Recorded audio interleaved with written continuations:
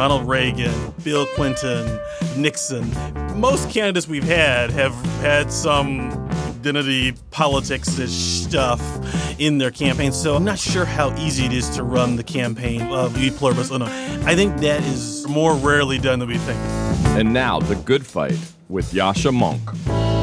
Welcome to the podcast that searches for the ideas, policies, and strategies that can beat a authoritarian populist like Donald Trump over the next 4 years and the next 40.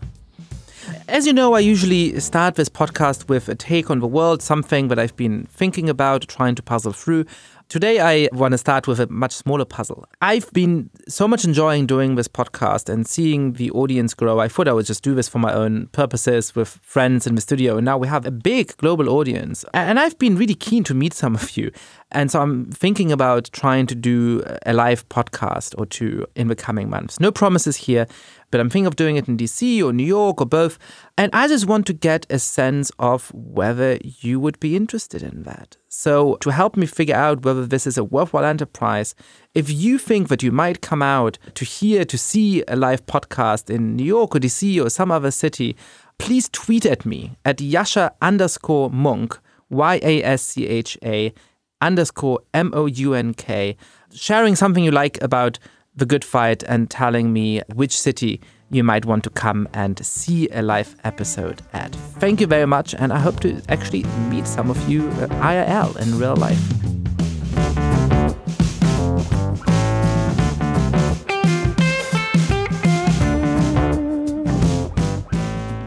I'm really excited today to be joined by Perry Bacon Jr. I've known Perry for a long time. We were both fellows at New America. He's now a senior political writer at 538.com, giving really great insights sort of day to day about what's going on in our politics, trying to analyze the data behind it and make sense of these developments. But the thing that I've really enjoyed about our conversation is that I think we really sat down together to think about some of the more long-term things, to figure out how it is that race and identity matters in this political moment and how it is that we can talk about it in a more productive way. It's honestly one of my favorite conversations on the podcast this far, and I hope you'll give it a listen. Welcome to the podcast, Perry. Of course. Thanks for having me. Listen, so one of the things that you've been thinking about, that I've really been struggling to understand is, to what degree is Trump actually being effective in what he's doing? So, I really go back and forth on this because a bunch of weeks ago he said that he's ahead of schedule in terms of implementing his agenda, right? And it's easy to mock that because when you go back to what he was saying on the campaign trail, he was saying that in the first 100 days he'd have all this landmark legislation passed, he would have destroyed everything to do with Obama completely, right? And clearly he hasn't done that. At the same time, I think that the glee that people sort of responded to that with, haha, you haven't done anything, may be a little ill-advised as well, in part because he's made some real changes, and in part because when you look at, how long it took populists in other countries to make real changes, it took them a while. A year, 2 years into the administrations of Vladimir Putin in Russia, of Recep Erdogan in Turkey, of Viktor Orban in Hungary, outside observers were like, look, things are going okay. Turkey is bringing a Muslim version of Christian democracy to Turkey, and he's deepening democratic rule in the country, right? Well, that didn't turn out to be true, but a year or two in, really smart people thought it was. So I go back and forth in terms of, is Trump just flailing and he's clearly pretty incompetent and nothing much is going to come out of any of this? Or are we actually missing how much of an impact he's having?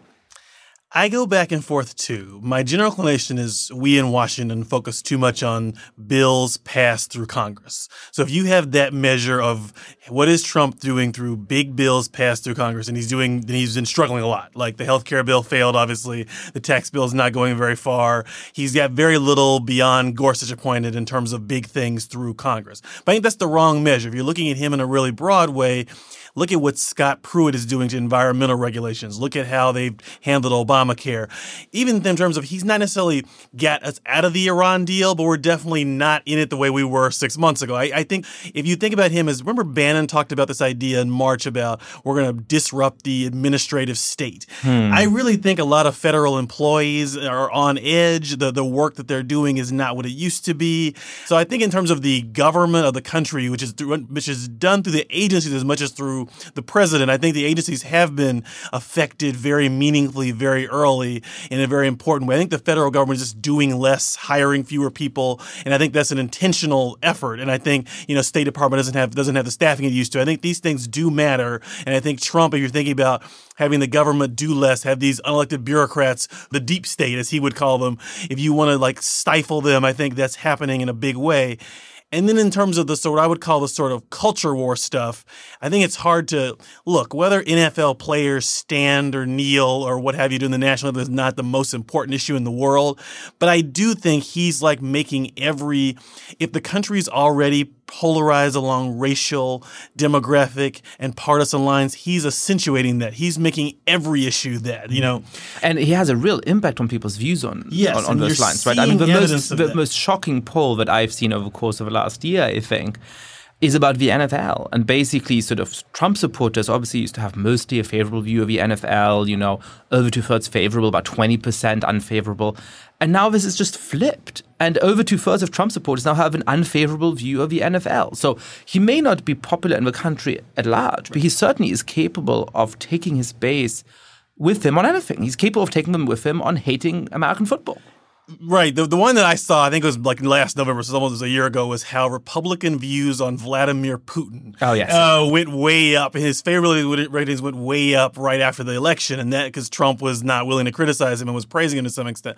Yeah, I do think that kind of polarization. And then in terms of remember the David Frum piece, I think it was in January, that published Will America Become an Autocracy Under Donald Trump? That was a piece that I read and initially was like, whoa, this seems very likely to happen. If you think about it today, it seems at the beginning of it, when I first thought about that today, I was like, that's really far from happening. If you reread it, it seems exaggerated. But I think you're right. We're very early on. We have the president basically saying NBC News should have his license taken away. And we think about that as being sort of, he's just making these weird threats. It's frivolous. 4 years from now, if he's not, taking powers away from the media directly, I really think their war on institutions, from the Congressional Budget Office to the press to the FBI, is meaningful and matters. And if we have 8 years of that, will really matter. And there's sort of two questions there, right? One question that people asked at the beginning was, well, so how likely is it that Trump will actually do all of those things once he's in office? Won't he moderate once he's in office? Won't he grow into the responsibilities of the duties of a president of the United States? Won't he start to say, well, you know what, I need to be a little bit more respectful towards institutions. I can't continually incite passions. That's a campaign thing. I'm not going to do it once I'm president of all Americans. I think that question has been answered definitively, right?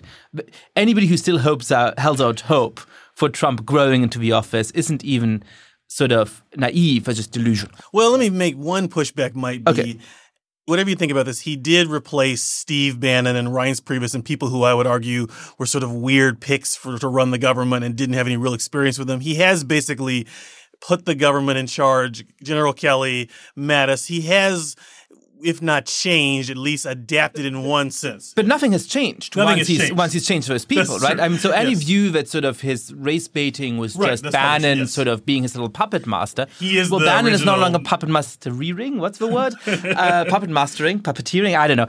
And yet the effect is the same. I mean, all of the NFL stuff, all of the Puerto Rico stuff, even most of the Charlottesville stuff came after Bannon left. I've gotten a lot of things wrong in the rise of Trump these last 2 years. One thing I got right was when Bannon left, I wrote a piece saying, Bannon is leaving, nothing is changing. The real nationalist is not Steve Bannon. The chief strategist is not Steve Bannon. Donald Trump believes in this stuff. He's going to keep doing it. And now you're seeing all these pieces about how, it's Stephen Miller who's really causing this stuff. No, Donald Trump is the nationalist in the White House. That seems right. But the other question is, how far can he take that stuff, right? And there again, I'm really split because it's so tempting to say, well, all of this Twitter stuff, and he has us down, right? He knows exactly how to throw us into a tizzy. He just has to get up and tweet something outrageous, and we obsess about it for the last 48 hours. And perhaps sometimes it's used strategically for distraction. I'm a little unsure about that. I don't think he does anything strategically, But anyway, I get the argument for not taking his Twitter seriously, right? Perhaps you just ignore it and focus on the stuff that really matters, like his attacks on Obamacare. But then I'm thinking, well, when you see how much influence he does have over his base, how he's managed to make people hate the NFL, perhaps those are preparatory steps, not even in a very conscious way, but they are preparing the ground for actual attacks on those institutions. So once you've been tweeting for half a year about perhaps we should just take NBC's license away, perhaps you do actually have your appointees at the FCC start to really crack down on certain media companies. And at that point, it won't seem as crazy to us as it would have done 2 months ago. And obviously, we'll protest, we'll go and, rally around the embassy offices with like nice placards and so on. But little by little, he can create a world in which part of his base is okay with that, in which part of Republican senators in Congress don't react against it as crazily as they would if it had happened 3 months ago without any prior warning. So again, it's a sort of gestalt switch thing, right? One of those pictures you look at and you can see 2 different ways. Like one way I look at it is like, well, he's just tweeting about that stuff. Nothing is ever going to happen. Chill out. The other way I look at it is, well, a year or 2 into the rule of Erdogan and Putin, all of those people, we thought, well, they talk some crazy shit, but in the end, they're not really doing anything. Let's not worry about it. And actually, in retrospect, it's really obvious that this is preparing ground. So I don't know what to make of it. Look, I don't know as much about the start of Putin's rule as you would, but one thing I would say is, and I think you're right about this, is that one thing I think we misunderstand is to some extent is some of these authoritarian tendencies of Trump's were already a little bit in the Republican Party. The sort of attacks on the media, Trump is just doing an exaggerated, more heightened version of what Nixon did to some extent, what Reagan did at times too.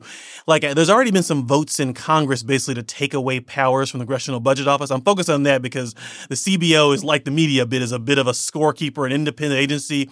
And you can tell the media is going to be harder to take on, I would argue, in America than in other countries. He might get there, but I think there was a vote in Congress earlier this year that failed, but basically the whole Freedom Caucus and much of the House voted to change how the CBO works in a way that suggests they don't really value that independent arbiter. And I think you're going to see more tax institutions like that as we go forward. And you see that on electoral things, right? I mean, to me, the most shocking thing in some levels in what happened in U.S. politics for the last 2 or 3 years was the developments in North Carolina after the last election, in which they basically rewrote the office and the duties of the office of the governor of North Carolina because the Democrat wanted, the outgoing legislature. And that wasn't Trumpist particularly. That was the relatively traditional GOP of North Carolina. Now, one thing that I'm also trying to think through is, when you look at polls, Americans are worried about immigration.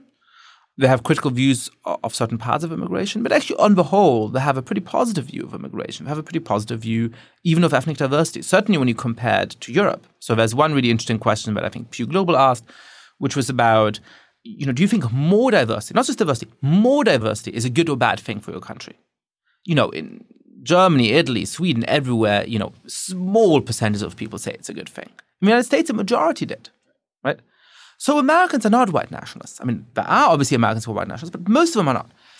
And yet that is the base that Trump keeps playing to and keeps rallying. So is that a mistake? I mean, was he elected in spite of having such a radical view on those issues? Or did that actually help him get elected? In my view, if you look at the people who vote in the Republican primary, that was an audience that was primed for one person to run as an anti-immigration candidate and win. And so then at that point, do I think a large percentage of Americans have these views? No, but I think some large percentage of the Republican primary electorate does.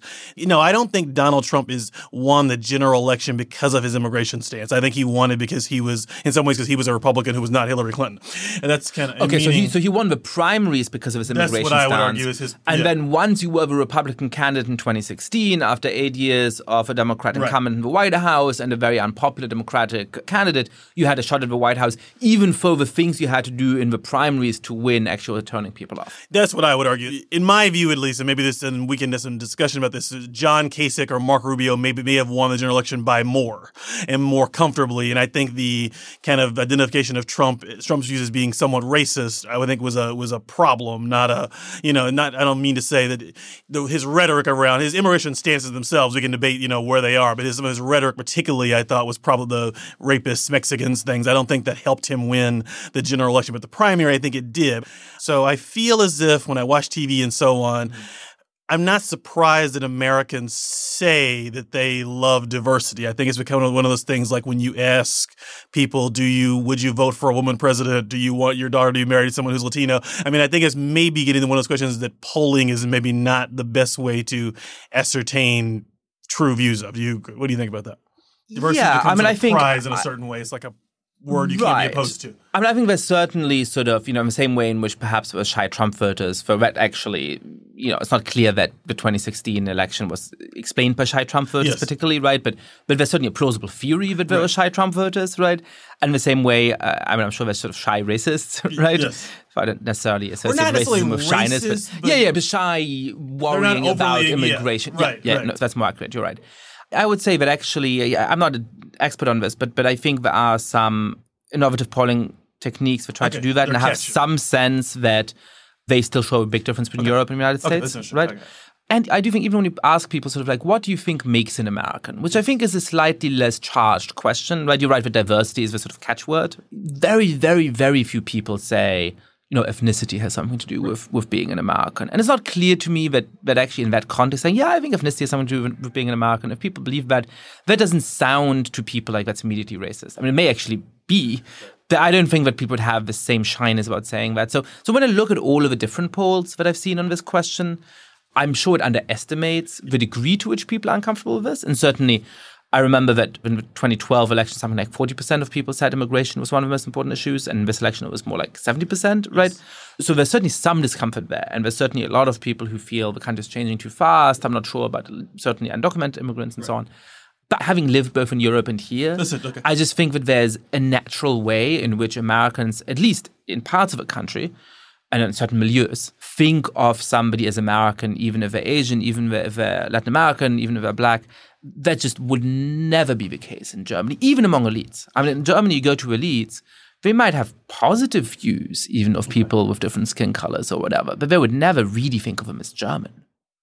Now, I think we are debating to some extent with Trump if you're an American, if people view you as American, if you speak Spanish primarily, or if you are Muslim. Those are the two things that I think Trump has played into some, is that those things people are not necessarily comfortable with, this is a country that speaks. I think Trump, remember in the campaign, it was a very interesting moment where I think Jeb Bush spoke Spanish somewhere. In the next debate, Trump was like, we speak English here. I don't know why. It was like I was sort of jarred by obviously Jeb Bush speaks English just fine. So it was a very jarring moment. It reminded me of Trump is doing something that's different right now. I mean, I'm actually surprised in certain ways. I mean, one difference between Trump that hasn't been discussed quite enough, I think, is that, when you think of sort of a traditional Republican racist dog whistle strategy that's been well implemented for a number of decades, it really was primarily about African Americans. Yes. Sometimes perhaps a little bit about Latinos, but that's not, it's called the Southern strategy for a reason, right?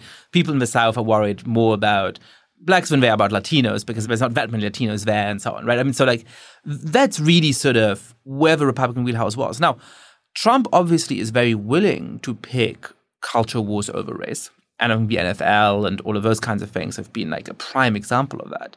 But to a surprising degree, actually, the sort of focus of his racially tinged attacks really hasn't been on blacks, right? It's been on Muslims and Latinos, as you were just saying. Do you think that's actually a departure? Is that sort of...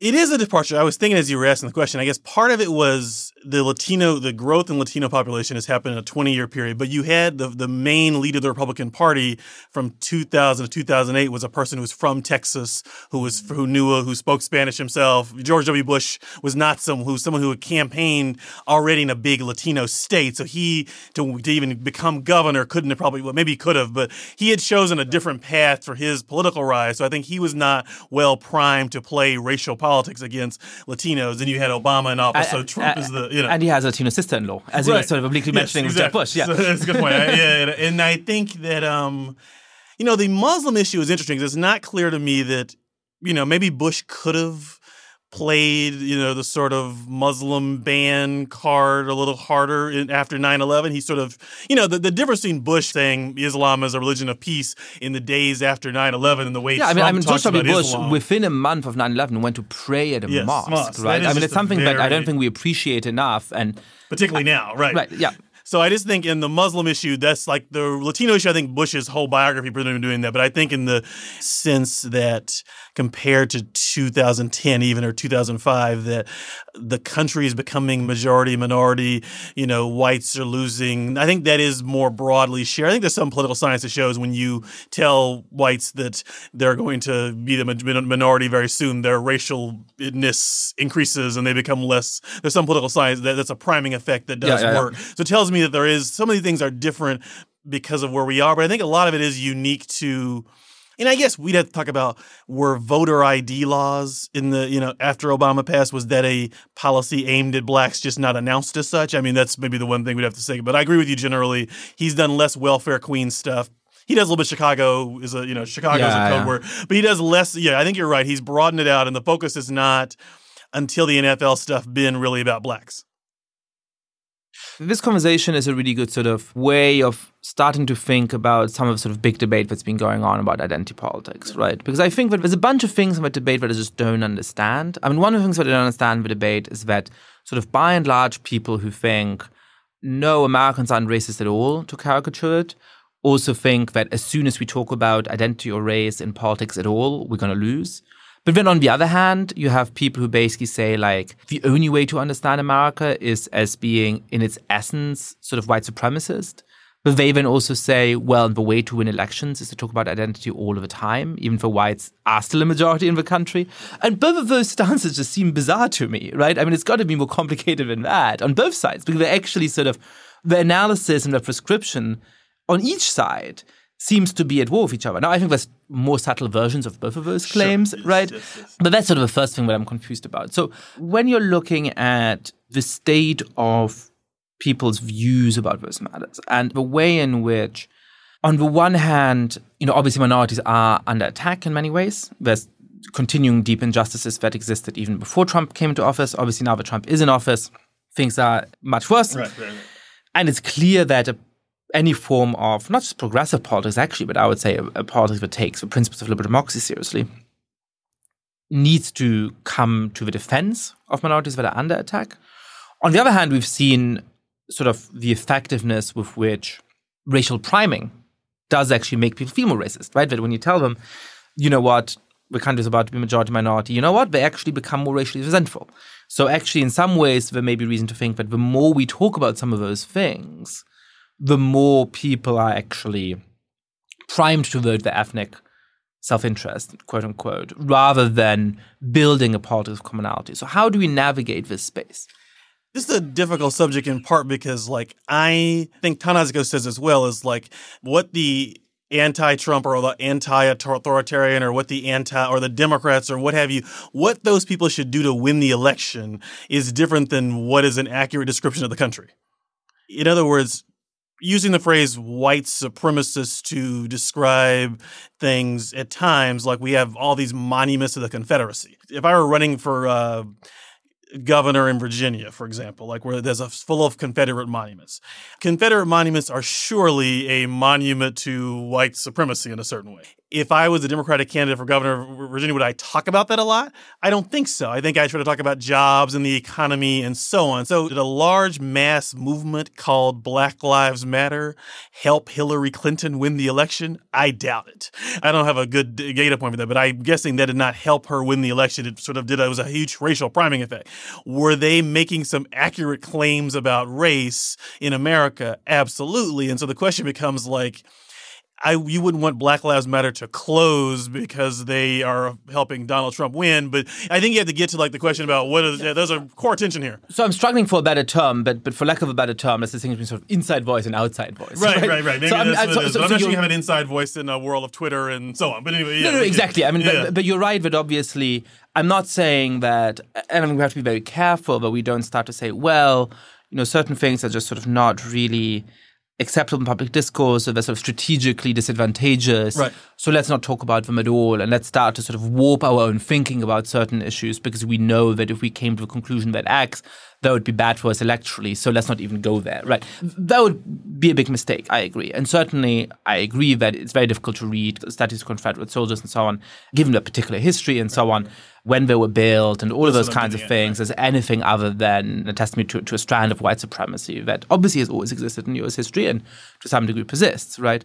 So that's right. But I guess I want to say two things, right? I mean, the first is, what is the accurate reading of how deep white supremacy is in the United States today? And so I think that's one kind of debate, right? So obviously the strands of it, but how strong is it? Is it stronger than it was 20 or 30 years ago, which I think sometimes in the discourse around this, that's the unstated assumption, which seems unlikely to me, for example, right? Yes. And then the other question is, okay, so let's definitely consider this podcast inside voice, right? Okay. But let's think about the outside voice. Let's think about how do you build a politics in which people rally around something other than those things. And that's not because, you know what, we're not going to win otherwise and I care about the Democrats winning. It's because if you want to actually get rid of some of those injustices, you need to be able to win elections. I mean, Donald Trump being in the White House is very, very, very bad for anybody who wants to remedy those injustices. So you have to think about what is the right outside voice, even if you want to be really careful not to let that outside voice bleed into inside voice to such a degree that we lose our intellectual honesty in thinking about these issues. We had a conversation like this in New America a few weeks ago. So let me ask you a question first. What is this sort of non-identity, post-identity campaign that you're describing? Who has ran one of these before? Barack Obama. I mean, maybe he had a good inside voice to reach African Americans. You think he ran a non-racialized? So this is the other thing. I think there's a lot of character in this space, right? So as I'm saying, I think defending people against discrimination and injustice is an essential part of any sensible politics. And that must include, obviously, acknowledging that the reason why they're being discriminated against is bad, right? It's not just like, oh, I really feel bad for the voters of Dayton County who just so happen to get a bad deal in terms of, how long the lines are in front of the voting booth, right? I mean, it's obvious that's by design because there's a lot of African Americans there and they tend to vote for Democrats in high numbers. And for deeply cynical reasons, Republicans there are trying to make it as difficult for them to vote as possible, right? So obviously, in talking about those things, you acknowledge that there is a deep history of racial injustice in the United States and that it still shapes things like how long you're going to have to wait in line to vote on election day in the United States today, right? But there's a difference, I think. Let me ask, what was the difference between Obama's campaign, Hillary Clinton's campaign? Let me ask that. That's my next question. Maybe I don't understand that. Well, I think both of them talked about racial policy issues. So tell me what the difference is between Obama and... Well, I think this goes beyond race, but I think that one of the problems with the Clinton campaign... No, on the racial issue. That's because we're talking about here. But I think it's a difference that includes the racial difference, but there's also others, right? And so one of them is that I think Obama had a real narrative about what the country was and what the country could be, all of us together. He told people, look, there are racial injustices. There are all of those things. But we Americans can be better than this. And we can rally together and all of you can come and elect a black guy president with a funny name and, all of us, right?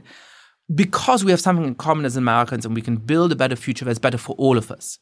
And yes, that future is going to be better for people who are discriminated against at the moment. Yes, I'm going to make sure that I fight for gay rights. Yes, I'm going to do those. But that is a part of a vision of a better America that appeals to everybody and includes everybody. I think what Hillary often did in the campaign was to say, okay, so in order to win, we need to assemble a demographic majority, which Obama also mostly rode to win the presidency, sure. But the way I'm going to do it is that in each speech, I'm going to call out each of those groups. And I'm going to say, well, look, here's what I'm going to do for you if you're gay. Here's what I'm going to do for you if you're Latino. Here's what I'm going to do for you if you're a single mom. Here's what I'm going to do for you if you're black. And there was never a sense, not because she doesn't care about it, because rhetorically, for whatever reason, there was never a sense of here's what I'm going to do for you as an American. Here are the ways that I'm going to bring us together as a country. And it seems to me that the way to effectively fight for the individual interests of particular discriminated against groups is, in terms of outside voice, to wrap it up into a narrative of here's a vision for all of us as Americans. And yes, that includes defending them and helping them. But it's a sub-element of this wider vision. And that's something that, in my mind, Obama had. I don't think Obama was any less passionate or effective at fighting for the rights of disadvantaged minorities, but he managed to make that a part of a vision for here's what it would look like for America to be a better country for everybody. And I think Hillary tried in certain ways to do that, but wasn't effective at doing that. And that is one of the things that made her campaign not as appealing. So I'm skeptical that Obama could have run his campaign after Black Lives Matter started. The start of the birther stuff, Black Lives Matter, the way Trump won, I'm skeptical you could have run the Obama campaign of 2008 and 2016 because the other factors in the country had accentuated all this sort of direct racial talk. But I guess my point initially was Ronald Reagan, Bill Clinton, Nixon. Most candidates we've had have had some identity politics-ish stuff in their campaigns. So I I'm not sure how easy it is to run the campaign of unum, the e pluribus unum, so to speak. I think Anne Marie was saying this something I was at a few weeks ago. I think that is less well done than we think, more rarely done than we think. That this kind of appealing to the country as a group, as one, while also acknowledging differences is not easy. But my fear on the other side, and that may be true, right?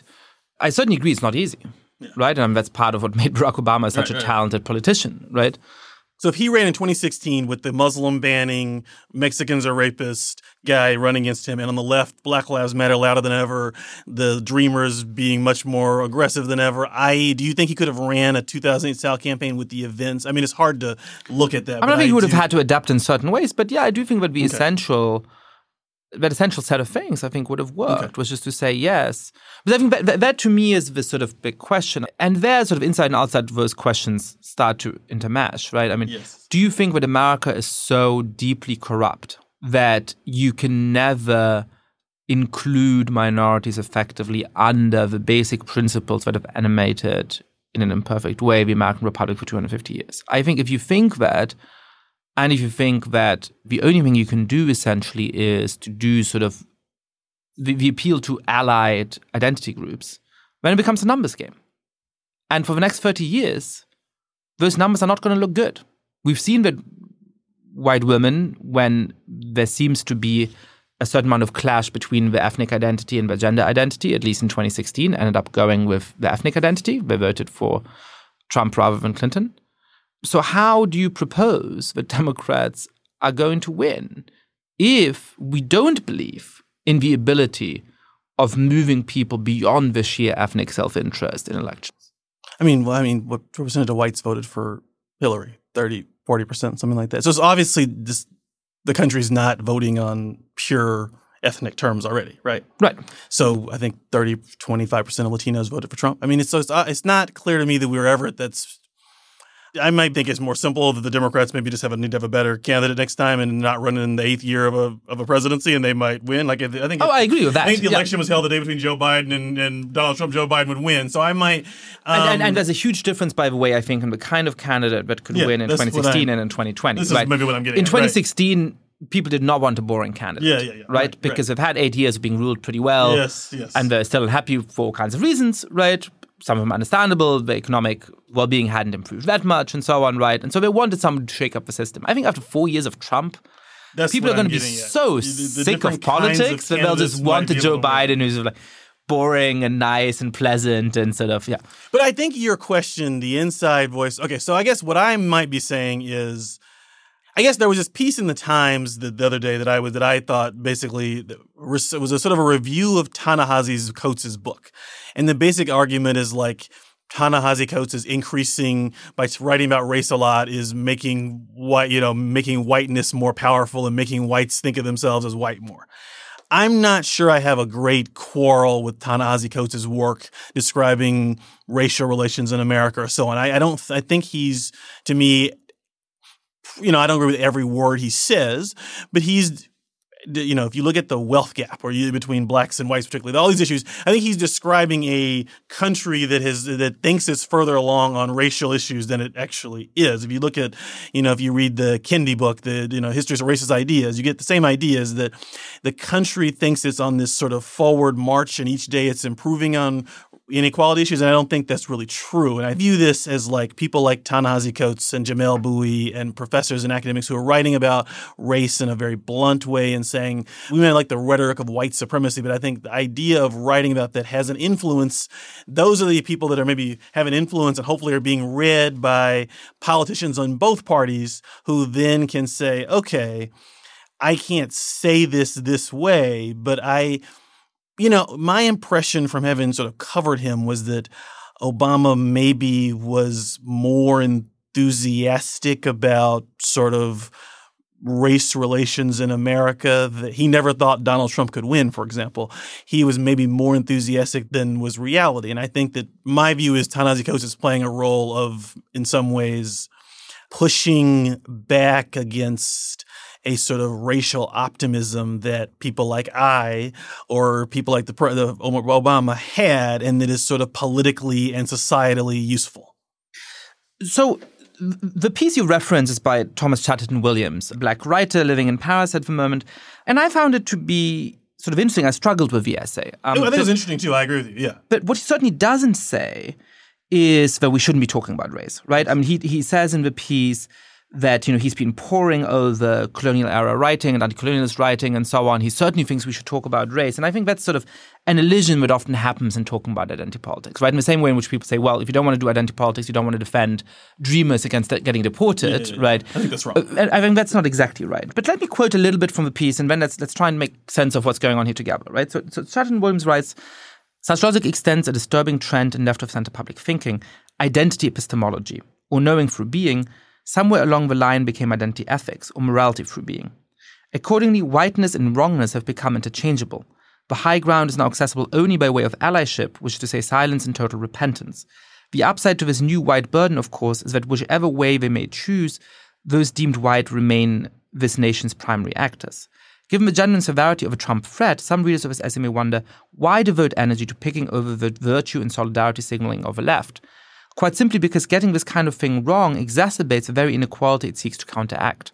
In the most memorable sentence in The First White President, Mr. Coates declares, whereas his forebears carried whiteness like an ancestral talisman, Trump cracked the glowing amulet open, releasing its eldritch energies. I have spent the past 6 months poring over the literature of European American white nationalism, in the process interviewing noxious identitarians like the alt-right founder Richard Spencer. The most shocking aspect of Mr. Coates' wording here is the extent to which it mirrors ideas of race, specifically the specialness of whiteness, that white supremacist thinkers cherish. This, more than anything, is what is so unsettling about Mr. Coates' recent writing, and the tenor of the leftist woke discourse it epitomizes. Though it is not at all morally equivalent, it is nonetheless in sync with the toxic premises of white supremacism. Both sides eagerly reduce people to abstract color categories, all the while feeding off and legitimizing each other, while those of us searching for gray areas and common ground get devoured twice. Both sides mystify racial identity, interpreting it as something fixed, determinative, and almost supernatural. For Mr. Coates, whiteness is a talisman, an amulet of eldritch energies that explains all injustice. For the abysm's early 20th century Italian fascist and racist icon Julius Evola, it was a metabiological force, a collective mind spirit that justifies all inequality. In either case, whites are preordained to walk that special path. It is a dangerous vision of life we should refuse no matter what it's doing, conjuring. So that's probably a lot to take in, me sort of reading it off like that for listeners. So I'm not sure that I agree with Chatterton Williams here, but what he's trying to say, I think, is that there is a way in which some of his discourse is in danger of rarefying categories of race in such a way that it takes on additional energy, or that we lose out of sight the vision of a society that we want to build in its place. Do you think there's anything to that? I mean, I guess the core question that I think we're talking about is like, what does a politics look like that addresses racial and ethnic disparities, difference, discrimination, pick some other words, but also unifies people and brings them towards some common goal? How do you do those two things at the same time? Right? Yep. I think that's what we're talking about here. Yep. So I think the answer is that I don't know the answer to that question. I guess I'm not convinced that more direct writing about like a piece about the case for reparations, I don't think Hillary Clinton should run on that. But I'm not sure that, discussing it is necessarily But you're going back to saying that what Chatterton Williams is arguing here is that we shouldn't be discussing it, right? That's what he's saying. He's not like Chatterton Williams isn't saying we shouldn't. His writing is all about policy and is mostly, to me at least, a lot about Trump and policy. I guess I found his piece to be sort of like saying I agree with Coates on all the policy issues, but I don't like the way he writes about it. Is like I don't know what that means. It's just like. I guess it's fine to say I agree with all the Black Lives Matter goals on policing and Coates' goals on racial inequality and so on, but I wish he would say it differently. That's a fine argument, I guess, but it's not a very meaningful one. I wouldn't say it's like, yeah, I mean, I agree with the Dreamers. I wish they were less aggressive about it. I wish that, I'm not sure. Then we're talking about communication. That's fine. So in my mind, I think there's a few things here, right? I mean, one is that question of communication is important. Right? I'm not denying it is an outside voice question, not an inside voice question, right? We're asking the wrong people, though. Like writing a piece about a writer about whether he's communicating to like the Trump voter is not his. If you want to write about Obama's, no, I don't think it's Coates' job. Coates' job is not his campaign strategist. That's what the piece was very focused on. Did Coates unifying whites? Coates is not intending to do that. So look, let me say something sort of personal here, right? So I grew up Jewish in Germany, right? And obviously, that's certainly a history of racial injustice. I don't think that Jews are discriminated against today in Germany the way that African Americans still are in the United States. So there's an obvious disjunction. I don't want to equalize those two things. No, we should. But I guess one of the reasons why I sort of get a little bit of what Chatterton Williams is getting at here, I think, or at least I think I do, that I grew up around people who sort of upper middle class Germans who tried so hard to prove to me how much they loved the Jews and how sorry they were for the past and how terrible the Holocaust was, that they treated me really weirdly. And in a way that meant that I never felt German at all. I never felt like I could belong to that society. Mm-hmm. Because what I wanted for them to do is to say, okay, you're Jewish, I'm not even religious at all. What I want them to do is like, okay, you're just like us. Like I acknowledge that you're Jewish, but I don't care, right? We can go and deal with each other like any other people. And instead what they did was to make me being Jewish such a overwhelming aspect of who I am, and to let it guide how they treat me to such a degree that they ended up being as creepy around me as racists in some ways, right? And now I know that's a luxury problem, right? That's not a problem that people who are underprivileged and so on have, sure. Right? But it does make me think about what society are we actually aiming to create? Mm-hmm. And part of that society is fighting against the hard injustices which go way beyond how does somebody talk to you or what is their tone of voice.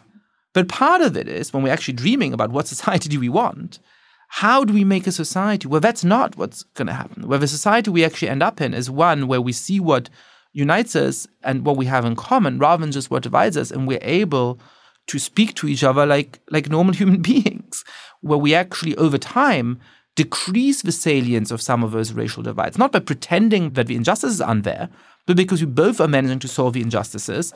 And as we're starting to solve the injustices, we are able to relate more human to human and less race to race, quote unquote. So I've thought of this a lot. So, this is a personal reflection. I'm Black, and, since the audience may not know this is a podcast. So I, for example, just in a personal context, try to avoid jobs. And I'm not criticizing people who do those jobs, but who enjoy jobs that are defined based on being Black. I write about Congress and the president, but I write about racial issues when it's relevant, the way I think everyone should. I try to, in some way, I have a lot of jobs that maybe a white person, a Latino person, Asian person could have too. And I find at times people do want to define you. We're looking for a mix of people. We're looking to have a diverse panel. We need you to be, it's not stated, but we're looking for you to be the Black person in this panel. And we're trying to figure out if you will be able to talk about Black Lives Matter and this because we need you in that.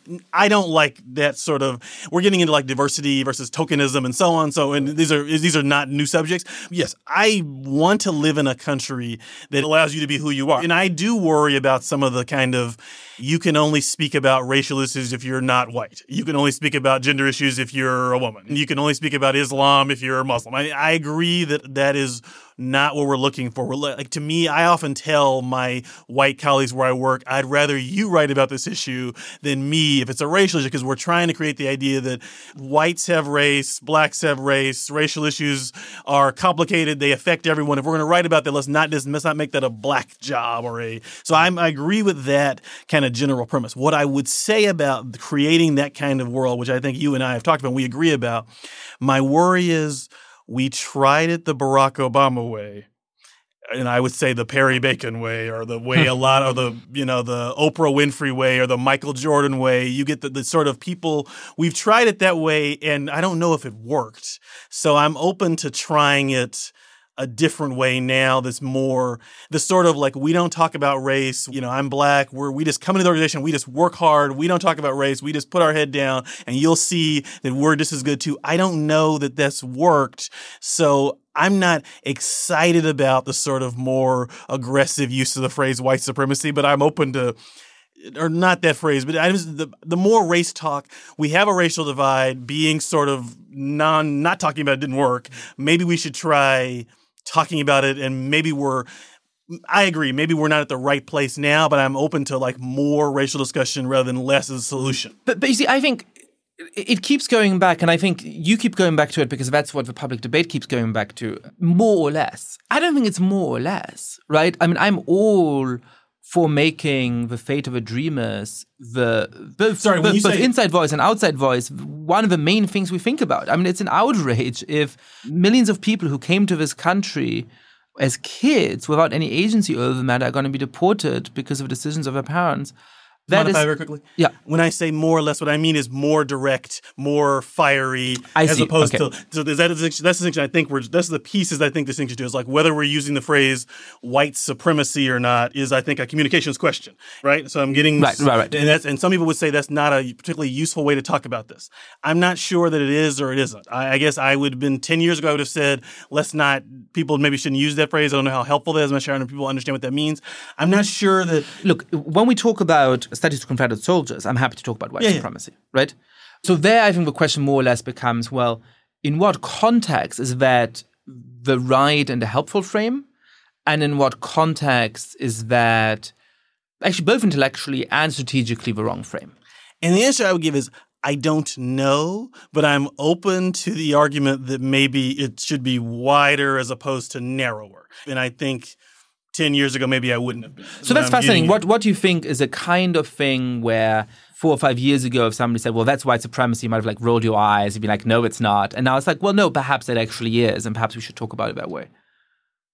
Presumably like on a Confederate soldier, presumably 5 years ago, you would have. Yeah, Confederate thing is the same. I don't think those monuments were built for a certain way and so on. I mean, I think a phrase like systemic racism in industry X, whether it's technology or Silicon Valley or journalism or what have you. I think I would have been much more leery of using that phrase 10 years ago, but it's just hard for me to look at the data in Silicon Valley. And I know we can debate what Silicon Valley looks like and how it should, but I think there are enough industries now where I'm skeptical that systemic racism sort of seems a little much at times. Like some fields are like Silicon Valley is full of Asian employees. So it's like that maybe is a loaded phrase, but we could debate what that means. Yeah, I guess I'm saying I think in terms of communicating about racial issues, I might be more inclined than, to be honest with you, I think for me, at least, I got in this mode of police do weird things around me occasionally, but we just have a black president. So, I must be I must be exaggerating this a little bit in my head.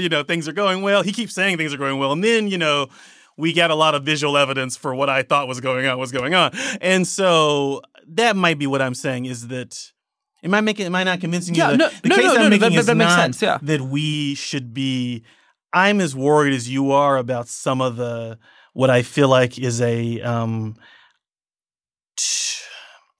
find that people who are white are more nervous about talking about racial subjects with me than 10 years ago. And I find that they're worried about they know that they're more curious, but they're also more worried about saying the wrong thing than 10 years ago. And I don't like that because I do think I want to be able to talk to everybody. And I do think that some of the culture around racial issues is tense right now in a way where people are nervous even in interpersonal relations. I agree with that. I think that's part of the broader issue that I think is problematic.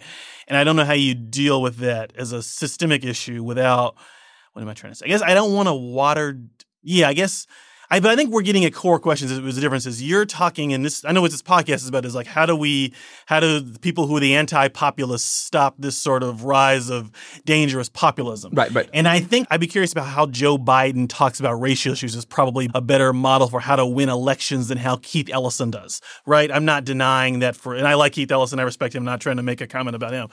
Yeah, the question of inside voice, outside voice, writers versus politicians, because everyone is hearing everything. It's like Colin Kaepernick kneeling is an issue that if it was an NFL-only issue would be different than if it's an issue where the vice president and the president are away. Right. I'm not sure if the NAACP head, if you asked them, they would say, of course, we agree with him kneeling. Was that the best strategy to move police brutality? I don't think they'd be in private. I'm not sure in their inside voice. They might be like, I think there is a real question about we're in this world where inside voice things can become outside voice. Am I making that? Yeah, of course. Well, it's a world of Twitter and all of those things. It's very difficult to have any conversation that doesn't. Look, I don't know if we've sold anything today.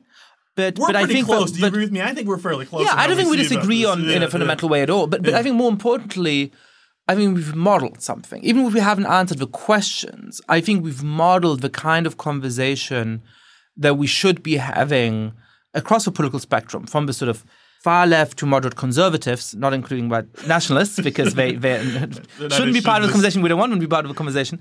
But I think we have genuine questions, both of us, about this issue, and we've tried to puzzle through those. And I think we've made a little bit of progress. But that ability to have that conversation in an honest way and to assume of each other we have a best of intentions. I think that's important, yes.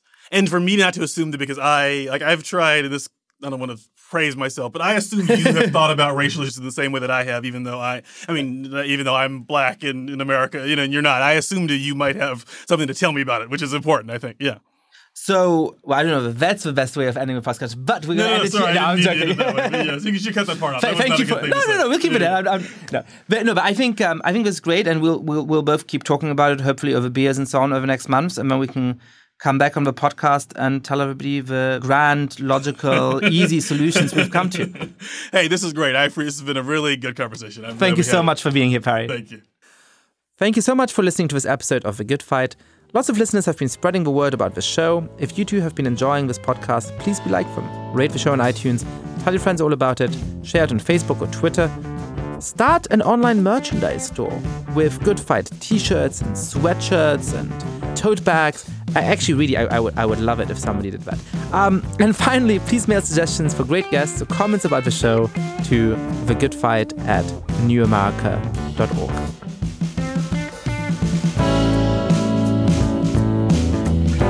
Thank you for listening to this podcast from New America. This recording carries a Creative Commons 4.0 international license. Thanks to Silent Partner for their song, Chess Pieces. To learn more about New America, please visit newamerica.org.